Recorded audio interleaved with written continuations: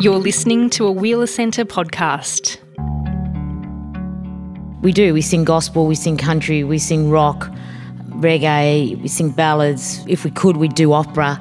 You know, we just like all sorts of music. Our sound has been our harmony. That's our thing. You know, we just enjoy harmonising together. This event was presented as part of the Wheeler Centre's Spring Fling, a short series of Big Ideas program. Well, it's been a particularly difficult couple of weeks for First Nations people across this land that we refer to as Australia, and today we're congregating on the stolen lands of the Woiwurrung and Boonwurrung people of the Kulin Nation to engage in storytelling. And music and culture is a deeply embedded part of the stories of this land, stories that go back 60,000 plus years. And I'd like to respectfully acknowledge and pay my respects to the Woiwurrung and Boonwurrung elders, past and present, and also pay my respects to their descendants. Sovereignty has never been ceded on these lands and waters, and a reminder that we move every single day on what always was and always will be Aboriginal land. I'd also like to extend my respects to Aboriginal and Torres Strait Islander people from other communities who are in the audience today to hear from the powerful vocal duo, singer-songwriters and now published authors, Vika and Linda Bull, talking about their wonderful memoir, No Bull. And today's event is part of the Wheeler Centre's Spring Fling, a short series of big ideas which is on now until Friday, the 11th of November. It's supported by the Melbourne City Revitalisation Fund, a Victorian Government and City of Melbourne partnership, and the official bookseller for this series is Readings. So audience members who've pre-purchased a book with their ticket can collect it from the bookseller after this event. And Vika and Linda will also be signing copies of the book in the salon upstairs following this session. Let's give them a round of applause. Thank you. Thank you. Malolele. Malolele Nimila. Malolele. Now, congrats on your memoir, No Bull. I have to say it resonated so hard as an island girl growing up in the suburbs from back in the day, and we'll get to more of that later. I guess the logical question to start off with is 35 years in the music industry, why now to release a memoir? You're the boss, you go first, Vic. We were approached by a firm press to write a book. Linda's good at writing. I'm not so great. I was very hesitant, and I wasn't sure if I wanted to tell our story. So they had to talk me around a bit. So it wasn't really our idea. We were approached, and I'm sort of glad that Linda talked me around to doing it. I mean, I thought, 35 years, we have been in the industry for a long time. We have been on a bit of a journey. Maybe we can give a few of our secrets away. Linda, what was the process like of writing the book? Did you actually sit down and do it together? No, we did the opposite. Well, it began 3 years ago, so what happened was Vika just decided to write in her own private space, and I was the same. And we thought the best way to be honest and free is to not talk about what we were writing about. So I didn't know what Vika was writing about, and she didn't know what I was writing about until much later in the piece, when then we discovered we had written about the same things. So they basically put the two together and edited it down. But because it's a shared life, we have the same situations but different memories of them, and I think that's what's an interesting thing that came out. We're just so connected. Yeah. That's what happened. I mean, because I was going to ask you what it was like when you would sit down together and think about stories from throughout your life, what it was like comparing recollections. And because oftentimes two people, right, can be in the same situation, but you come away with very different observations of what's gone down. We were pretty accurate, weren't we? Wow. Yeah. Yeah. We kind of remembered. We didn't remember things differently, did we? Too often. Yeah, which was amazing. It was, except some things I forgot. I had to trigger Vika's memory. I mean, I think in the music industry, I guess, it's so fast-paced that unless you've got the memory of an elephant, I can't remember dates, times, venues, the names of them, who we met. It's very hard to kind of be accurate. So from our point of view, we kind of brushed over that, and it's a behind the scenes tale more than it is who we met and what happened. What I found so interesting was you both grew up in Doncaster, but I love that your Tongan culture was so present, whilst you were growing up. Tell us about the music that you were hearing through church, which is a very common thing for Pacific Islanders. Well, it was the Tongan choir every Sunday singing in church. They're hymns, but when the Tongans sing those hymns, it's on another level. Yeah. Because, yes. Their choir, their harmonies are so rich and full, and they really sing like they really believe, because they are very devout. Tongans are very religious. They go to church maybe 4 times a week. So when they sing, they practice all week. So they practice, they're always at choir practice, and then they get into church, and then they just sing their hearts out, and it's very spiritual, and it's very uplifting, it's very moving. So we got that every Sunday. And we didn't realise sort of the education we were getting. That's just it. Clearly the Tongan church was a very formative part of your musical education, but I didn't realise it was actually your mum who really schooled you in music and performance. When you reflect on that, what did your mum teach you during those early years? Well, mum taught us, she first of all recognised that Vika had a higher voice than I had a lower one. And then she thought, okay, well, I can teach them. That's a ready-made harmony. So she taught us how to sing in harmony. So she would sing the melody to Vika and then teach me the harmony, and then we'd put them together. And that was the first lesson we had. And then she became critical and thought, okay, who's singing off? Like she'd listened in the car, or she'd listened on long family trips. She'd listen when we were lying on the ground watching television and singing along to every single ad that we could think of. She'd be in the kitchen going, Someone's not sticking to the part. No, you've dropped down too far. So it was a constant tutoring in how to sing in harmony and how to sing in tune. Yeah. I've never heard the term blood harmony before, and I came across it in your book. Can you explain this term? Yeah. It's the relationship, the family, the sibling harmony. That's what blood harmony is. Well, that's how I put it anyway. Which is a different sound to two strangers. We have a blend, I think, that is unique, and all families have that. And, you look at like Tim and Neil Finn, when they sing together, it's magic.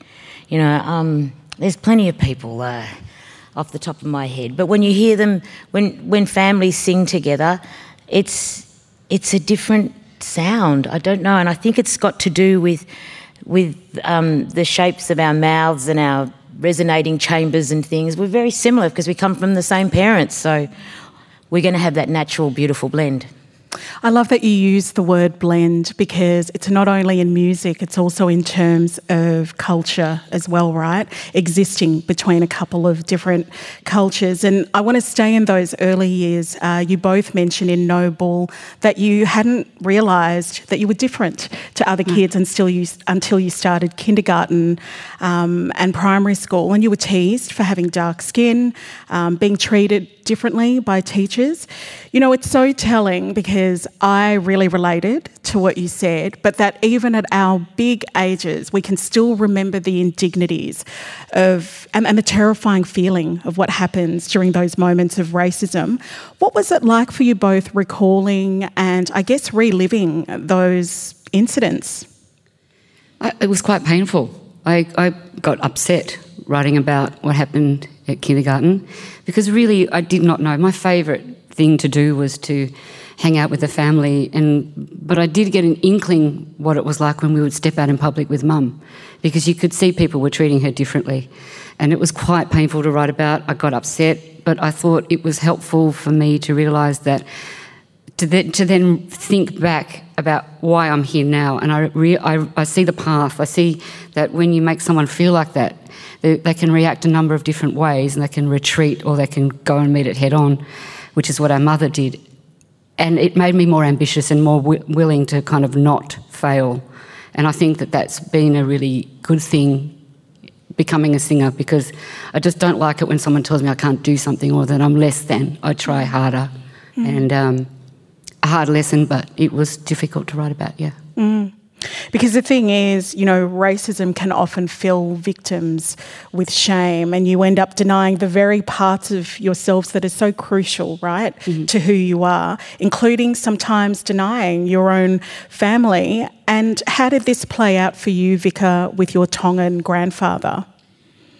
Well, yes, I was very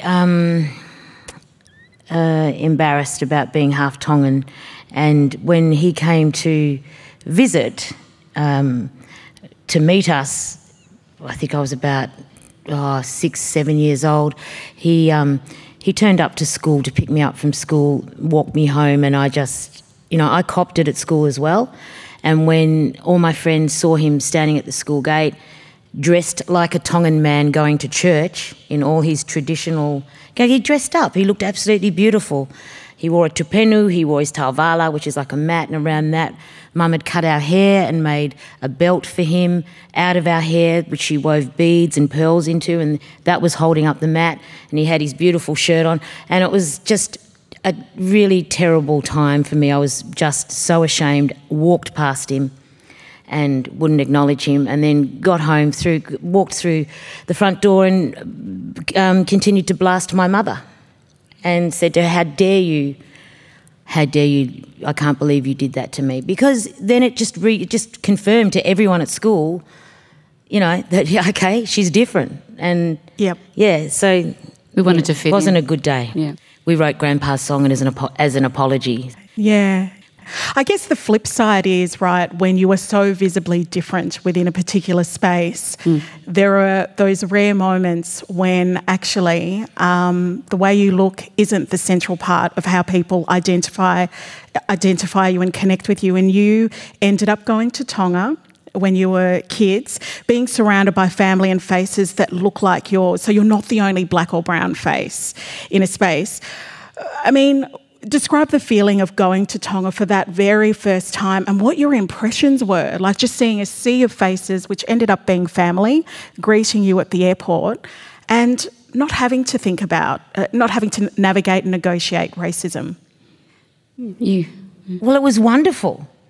It was like, and I want to acknowledge Dad as well in this, because our father he's Australian, he's blonde, he's blue-eyed, his parents came from England, but he was very welcoming to the Tongan people. He welcomed them into the home and really embraced the Tongan culture. And it was him that scrimped and saved and took us back to Mum's country. He said, you have to go home and you have to learn all about your mother's culture. That's what we're going to do. And that was at 10 years of age. You learn the language, you learn the custom, and you understand why your mother is and treats you the way she does, because she's very, very strict. Had us on a very tight leash. And so when we walked through the airport, there were these beautiful brown faces with flowers in their hair, singing their ukuleles, and it was great, and just the whole atmosphere and the vibe. It was hot, and everyone looked healthy, and they looked healthy in Doncaster too, don't get us wrong. Well, they had that glow, that coconut oil glow, It's completely different. It blew our minds. We're still talking about it, so it had some sort of lasting impression other than the visual. I think it was just for Vika and I, it was like, we don't have to go to school and we can just hang out and be free, like really kind of like learn what it is to have a cool childhood without the strict structure of school. Yeah. So, I guess I want to take it right back to when you started singing. I'm going to be jumping to different phases of your life here, but, there's lots of music fans who are in the audience today, and I'm going to jump ahead a few years now to adulthood, Vika, because when it started for you where you're like, okay, wow, I've been singing with Mum, and my sister. But then there's a moment where Rebecca Barnard, walks into a studio and gets you to join. Can I get you to explain that? Yeah, I was working, when I left school, I got a job in a recording studio, Platinum Recording Studios in Chapel Street in South Yarra. One of my friend's father owned the recording studio, and I was the night receptionist. And Rebecca Barnard from Rebecca's Empire had come in to do a session. And her singing partner had lost her voice. And they're like, oh, okay. Okay. And then all my friends who also worked at Platinum, we all had jobs. We all hung out together. They said, oh, Vika can sing. And I went, oh, well, I'd never sung in a studio, and I hadn't sung in public, actually. I'd only ever I'd sing in my flat to my friends along to the radio. And they said, yeah, Vika can sing. And Rebecca said, okay, you want to come sing with me, Vika? And I said, I didn't want to because I'd never done it before, but my friends really encouraged me, and Rebecca was really fantastic. She took me in, held my hand, and just was very supportive. And I have to thank her for that very much, because she was very, unselfish. She was young, and she was willing to share and help someone that had never done it before, and sort of open the door for them as well. Linda, what was it like for you the very first time that you saw Vika performing live on stage? Well, I was surprised. I didn't know. I knew Vika could sing. I grew up with Vika singing. That wasn't a surprise. But the power and the change in her personality was the thing that shocked me the most. That, she sang Respect. It wasn't the Aretha Franklin song Respect, so it wasn't exactly an easy song. But I think, we were all nailed to the wall with just the change in her. And because Vika's quite shy, reserved behind the scenes, she's kind of not as loud as I am, or kind of, in your face as I am, quite calm. But on stage, she's a completely different person. And that was the first time I saw it, when we all just went, I know, she's not going to be working at reception at Platinum Studios for very long.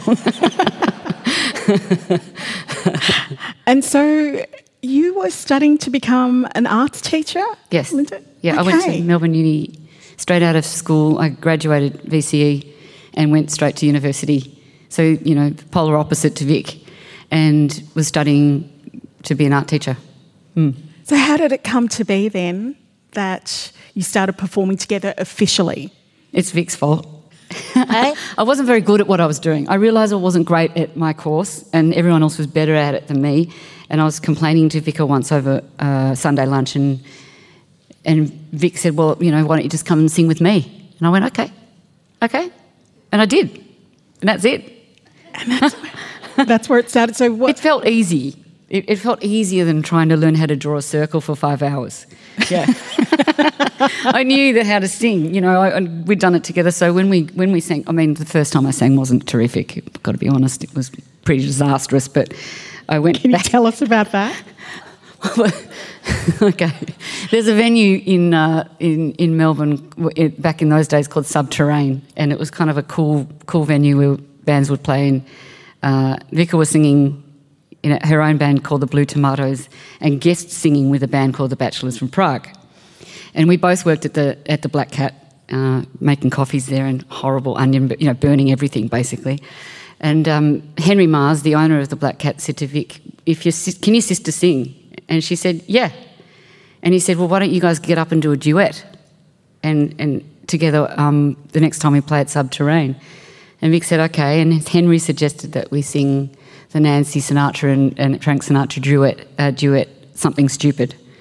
And, that seemed easy for me, because I thought we learnt it. I knew how to, the moving parts of that song. My part was easy, Vika's was harder. She was more experienced, so that made sense. But Vika said to me, whatever you do, this is my first time, calm your nerves, but don't drink. Don't. Whatever you do, don't drink. And unfortunately, I didn't listen. I raced out to the Datsun 120Y, had half a bottle of whiskey, and completely stuffed up the performance. Yeah, and I don't think from that day onwards I really drank much before a show ever again. It was After was a different story. It was a really good lesson. That's right. You know. I'm still embarrassed. But this is the thing, I guess, as I was reading the book, I'm thinking, you know, your presence in the Australian music scene today is very powerful and poignant, especially for young artists of colour coming through in the music scene. They've got folks like you to look to. 35 years ago, I'm wondering, who were you able to look at? Bob Marley? Well, you know who helped us early on was Vanetta Fields. She's amazing. Yeah. So when we were watching TV... Marsha Hines? Yeah. But... It's pretty thin on the ground. But when we started, I remember one of our first sessions was with Vanetta Fields, who... I don't know if everybody knows who Vanetta is, but she's a great singer. She was an Ikette. She sang for backing vocals for Aretha Franklin. She came out here with Boz Scaggs, very experienced singer. So it was wonderful to have her as one of our teachers, and she taught us a lot. Yeah, she was instrumental in getting us to work quickly in the studio, because we had no idea. In the studio you have to work fast, and she didn't muck around. She was very brutal and very honest and really kind at the same time, because she's like, come on girls, you know, this is how you do it, now do it. And we did it. Yeah, I mean, I really love that she obviously saw something there, and I imagine part of what she would have seen is just the breadth of your talent. I mean, it's soul music, it's gospel, it's, you know, a little bit of country, it's rock. I mean, how did you go about working out what your musical direction would be? Oh, we're still working that out. It's hard when you can sing a lot of different styles and there's two people, and then having to bring those, you know, the personalities together and your choices together. It's taken us a long time to figure out, and I think it's just recently on our last record, The Wait, that we kind of found our own sound. But also, you know, we've still got a lot more to do. We still want to explore our Tongan roots and the language of our culture, and maybe, you know, do side projects like that. There's a lot of stuff we can do, because Vika's very belter. She's a sort of ballsy, you know, more rock singer, and I'm more of a country singer, so that's why it was confusing. I think, yeah, people have had we've given them a lot of, it's true. It's like, well, we sing gospel, we sing country, we sing rock, reggae, we sing ballads, you know, if we could, we'd do opera, you know, it's like, we just like all sorts of music. And I think our thing has just been, our sound has been our harmony. That's our thing.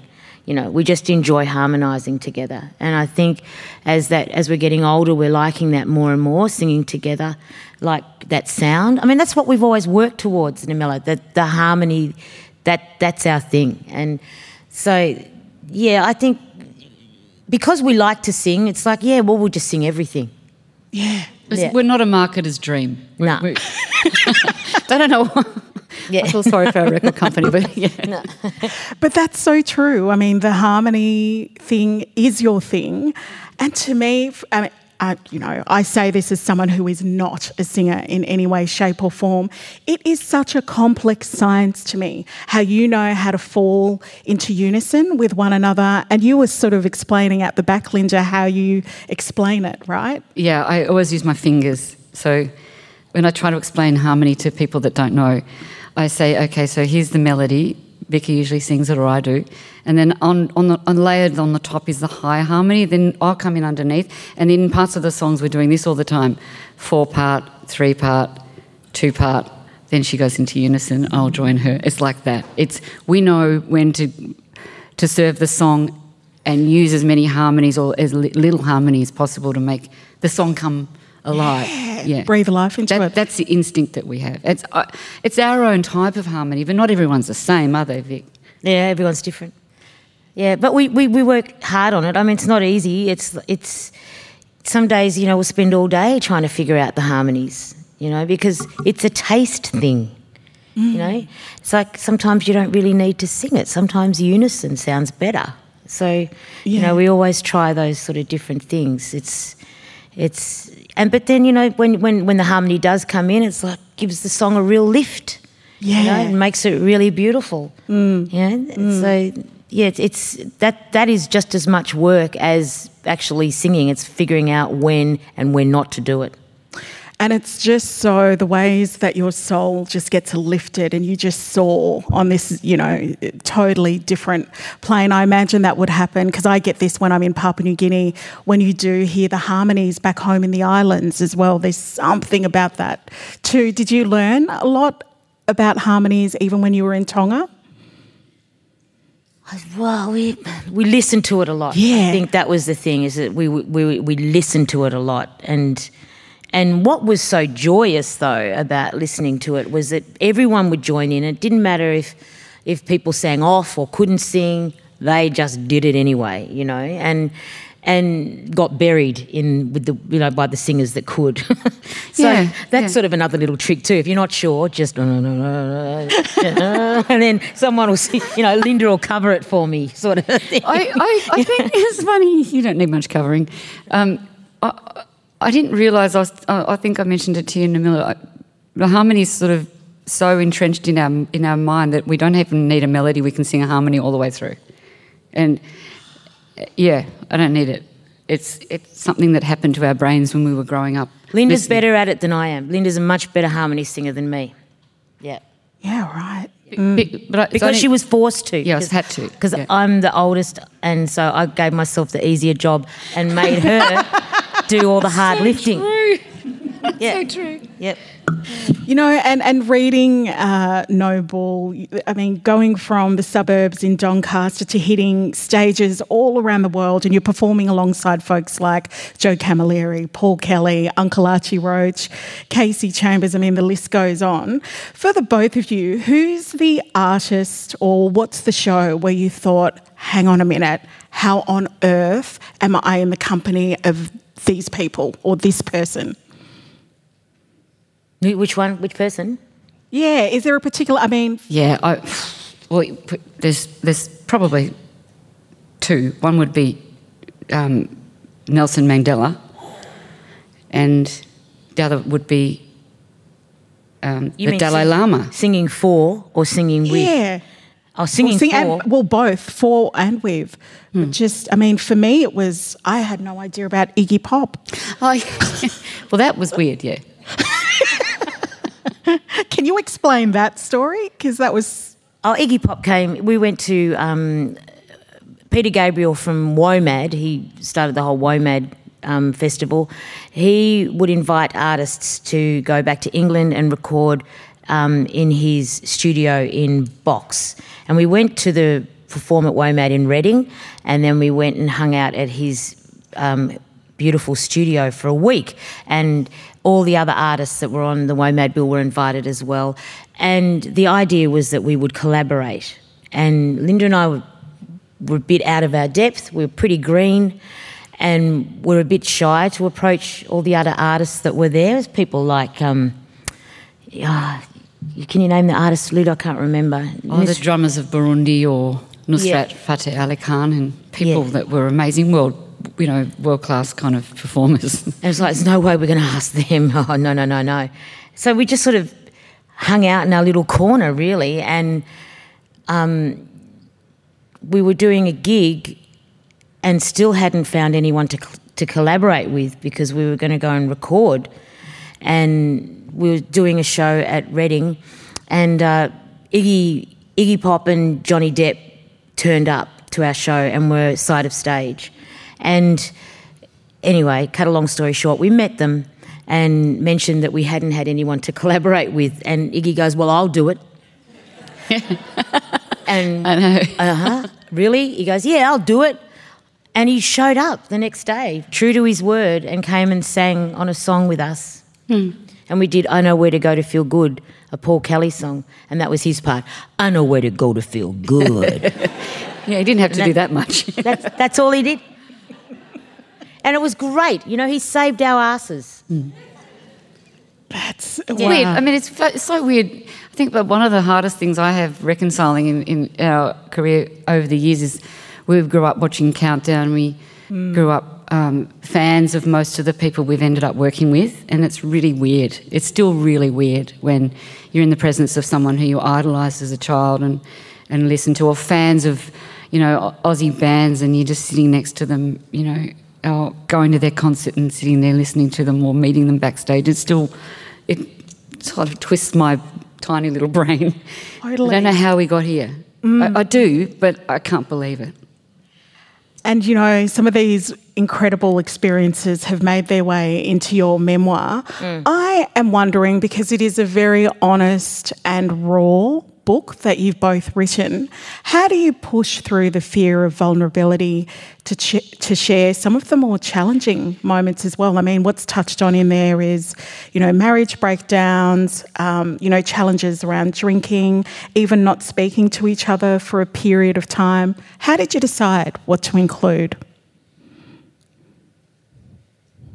I think the landmark parts of your life that were the hardest was not only the highs but the lows, and I thought, what are the lows? What are the lows that I've been through that will be of interest to anybody that they didn't know about me, that I can possibly explain why I am the way I am? And that's how I chose those difficult things to touch on. I didn't think there'd be a benefit to anybody if they weren't explaining how I am the way I am and how we got to where we got to, and our longevity and our love for each other. That's how I chose mine. Well, I chose mine because drinking is so much part of the rock industry, the music industry. It's always around us. That's why I had to talk about it, because it was a problem for me. Yeah, because it was available. It was there 6 nights a week, free, you know, and not just, you know, a bottle of wine. It'd be a bottle of scotch, bottle of vodka, 2 bottles of red, 2 bottles of white, you know, 6 nights a week. So, you know, and everyone knows that that's what happens. So it's like, yeah, well, and so I had a great time, but it caught up with me, and I had to talk about that. Yeah. But yeah, because it's a trap.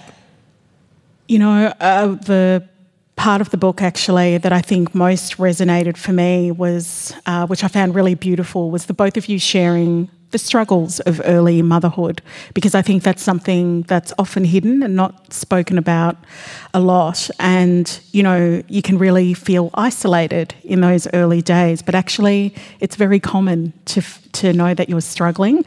Yeah. I mean, and motherhood, we know, is a beautiful thing. I don't want to talk about it as a deficit, but I actually want to know how becoming a mum, I guess, created a shift or enhanced or changed your creativity. Well, that's right. I struggled with becoming a mum. It wasn't easy. I wasn't a natural. I wasn't, but I love my baby, you know, but it was like, I don't know how to do this. So, but she's been the best thing that ever happened to me. You know, and I know everyone says it, my children, but, you know, I got a good one, you know, she's not an asshole. So I'm really happy, you know, and I think that's because I was the dickhead. So she watched what I did and went, okay, I'm not going to do that. And she's she's a really great human being, and I'm really grateful for that, you know, that I have a beautiful daughter. So if anything, she's made me, you know, a more compassionate person. Is she musically inclined at all? Yes, she is, but she's not. She doesn't do it for a living. Okay. No, she didn't want to do that. Yeah, I love being a mum. I watched Vika's struggles. I didn't have the same difficulties that Vic had. And I had my children kind of spaced out. But I think the thing I like about my kids is that they've got my back. You know, we've been through a lot together, and they know how to look after themselves. They're used to the long absences, but I always know that they're okay, they're right behind me and I'm right behind them, and I'm very proud of them, very, very proud of them, who they've become. Yeah, and they'd be so proud of the both of you as well, because you're both so loved in and across music and the arts in this country. And I'm wondering, what do you think has been the key to your longevity in an industry that can be quite cutthroat? Well, I don't think we've tried to be cool. I think we've just been ourselves. We haven't tried to follow trends. And I think that's limiting. I think we figured that out early in the piece, that just be good. Yeah, I think so. I often wonder, we have been in this industry for a long time, and I think it's just having the two of us together is it's unique. It's, I think maybe that's why, and like Linda said, we don't tend to follow trends. We're singers. We're not up there bloody modelling the latest thing while we sing or doing whatever. It's just the thing for us is the voice. That's the most important thing. And, we've had our highs, we've had our lows. It's been up and down. Like Linda said, 1 minute we're cool, next minute we're not, But we don't care. It's our joy of singing. And you both kind of took a break in various ways outside of the music scene for a bit there. Do you feel that helped, just stepping back from it for a bit? Yeah. I think any job, it's good to stop and smell the roses and think, what am I good at and what am I really bad at? And I was bad at a lot of things. Like I didn't know if I could do anything. I thought, I can't just be a singer until I'm 70, can I? Can I do anything else? I mean, I had to prove it to myself that I could. And I did. I ran a shop and ran a business and had a creative life outside of music for about, 6 to 10 years.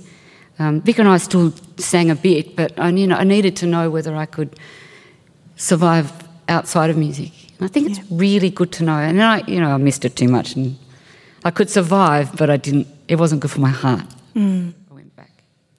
What about for you, Vika? Me, I didn't really want to have a break, but I did, and I went back and. Because I was a legal secretary, so I went back and did that while Linda was running the shop, retail, and that wasn't for me. So I much prefer the office and the procedure and everything, working in a law firm, and I love that. So I did that for a while. That was good. I met some Linda and I met great people, different people who got out of the music industry and met completely different people, and that was fantastic. Yeah, because you talk about yourself a lot. Yeah. The focus is on you a lot. People look at you a lot. You're talking about yourself a lot. It's always me, me, me. It's not a great way to be 100% of the time. You have to have a break from that. And the people that when we took that break, they taught us a lot. Like they taught us things that we use now in our career. Like how to wrap a present. Well, you're good at that, but just things like organisational skills and things like that, and I'm a very fast typist, and I can do shorthand, and keep things organised. So I sort of handle, make sure that bills are paid and things like that. And no, that's really true. Linda's great at sort of how the album cover should look. Wow, that's true. Anything else? Yeah, I think the organisational skills and that legal secretary brain have come in very handy with in our career. Yeah. I know that you both said before that, the popularity thing is not that important to you, but can we just take a minute?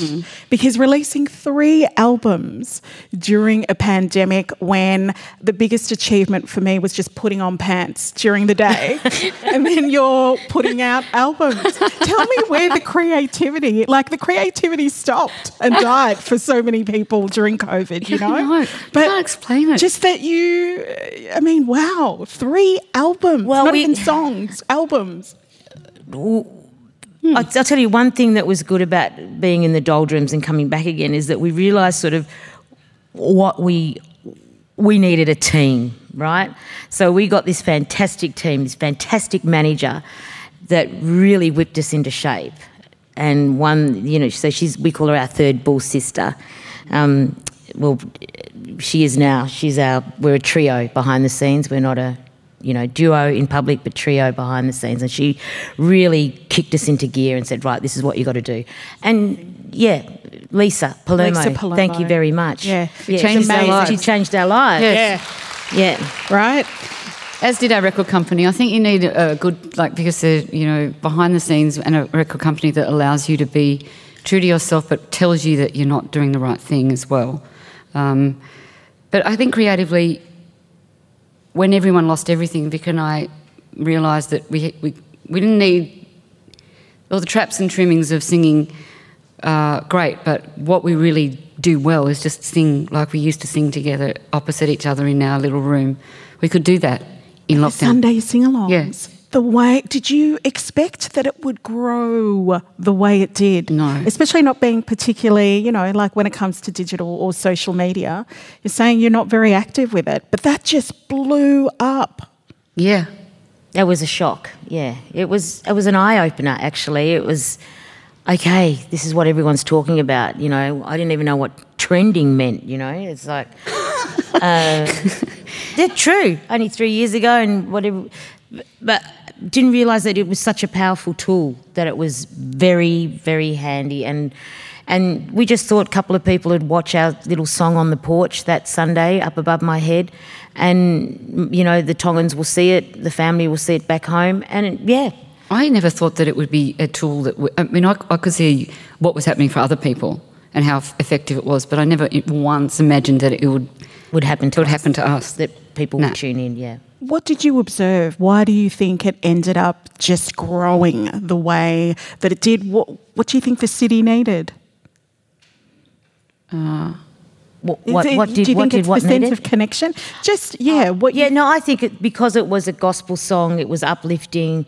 We were all going through this thing where we weren't really sure what was happening, what was going on. It was like, this is weird, And then Lisa said, just do one song, don't hang around for too long. And we thought, okay, gospel, we'll do a gospel song. And that was perfect, And so we decided from then on we'll do something uplifting that will, lift us all up and maybe, bring a bit of joy for 3 minutes and then go home. And that was just the perfect thing. Yeah, I think it was that's right, just the essence of it was sharing, and I think we got that. Because people were waiting. Well, I think the thing we're proudest of is that we get recognised and thanked for that everywhere we go. Yeah. And, we've done a lot of stuff, but that being the thing that people remember and thank us for is really... It's nice when people thank us. It's really lovely really that good, they liked it. They were part of it. It wasn't just us. It was a thing that we had going with everybody. Yeah. Totally. Yeah. We've only got a few more minutes left, but in writing your book, who are you most nervous about reading it? My ex-husband.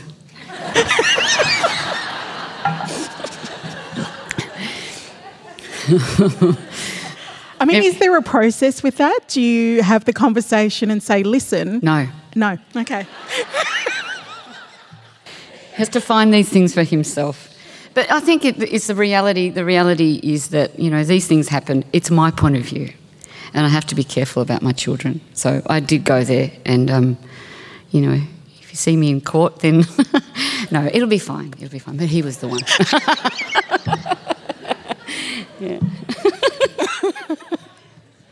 Vika, who were you most nervous about reading the book, if at all, if anyone? Mum. Linda and I didn't give Mum the book until the day before it was released. She wasn't allowed to read it. She kept asking. We're like, nah. I was just nervous because I, write about taking drugs, and I never told her that I took drugs. I just told her I drank alcohol. Alcohol is a drug, of course, but I didn't tell her that I tried nearly every drug under the sun. And so I thought, how's she going to take this? But she said, look, you're very honest. That's okay. Very honest. I said, well, yeah, it happened. So, I'm here. I'm not addicted to... That's right. I'm not, I've given up drinking, so what more do you want? She said to us, I come across as very bossy. I come across as very strict. I was like, yep. And Dad comes across very nice. I was like, I don't know that. What has been the most fulfilling part of writing your book, No Bull? I think for me, it's agreeing to do it, committing to it, and then actually finishing it. And I had, we had a lot of support, and I think I'm really proud of the fact that we actually did it, because I thought that there was a time there when we weren't writing anything. And a lot of encouragement is really, we really appreciate the fact that we got to tell our story. You know, if people read it, that's great. If they don't, that's fair enough. But so it's our story that we of a life lived together. I'm really proud to have done that. Yeah. I'll be honest with you, Nabila. I'm just really happy that I just didn't think I could do it because I never really wrote an essay at school. I just did everything I could not to do schoolwork.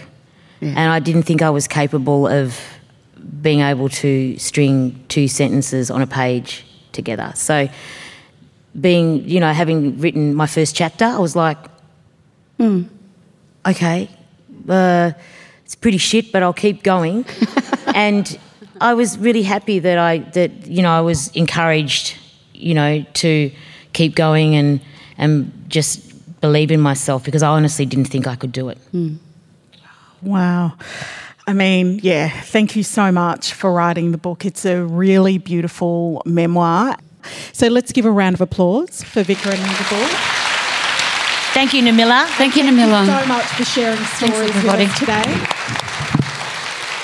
And I also want to give a very big thanks to the staff and crew at the Wheeler Centre for making this event happen. Head of Programming, Veronica Sullivan, Programming Manager, Jamila Kodja, and Program Producer, the wonderful Lauren Taylor. And a huge and hearty thanks, of course, to Vika and Linda's incredible manager, Lisa Palermo.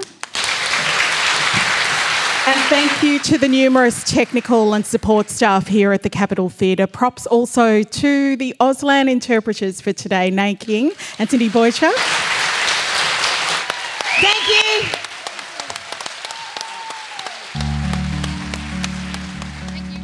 That was Namila Benson in conversation with Vika and Linda Bull. It was recorded at the Capitol, Saturday, 5th of November 2022. This event was presented in partnership with RMIT Culture. It was part of the Wheeler Centre's Spring Fling, a short series of Big Ideas programme, supported by the Melbourne City Revitalisation Fund, a Victorian Government and City of Melbourne partnership. The Wheeler Centre podcast is produced on the lands of the Wurundjeri Woiwurrung people of the Kulin Nation. You can listen to more podcasts or explore videos, news and our full calendar of events at wheelercentre.com.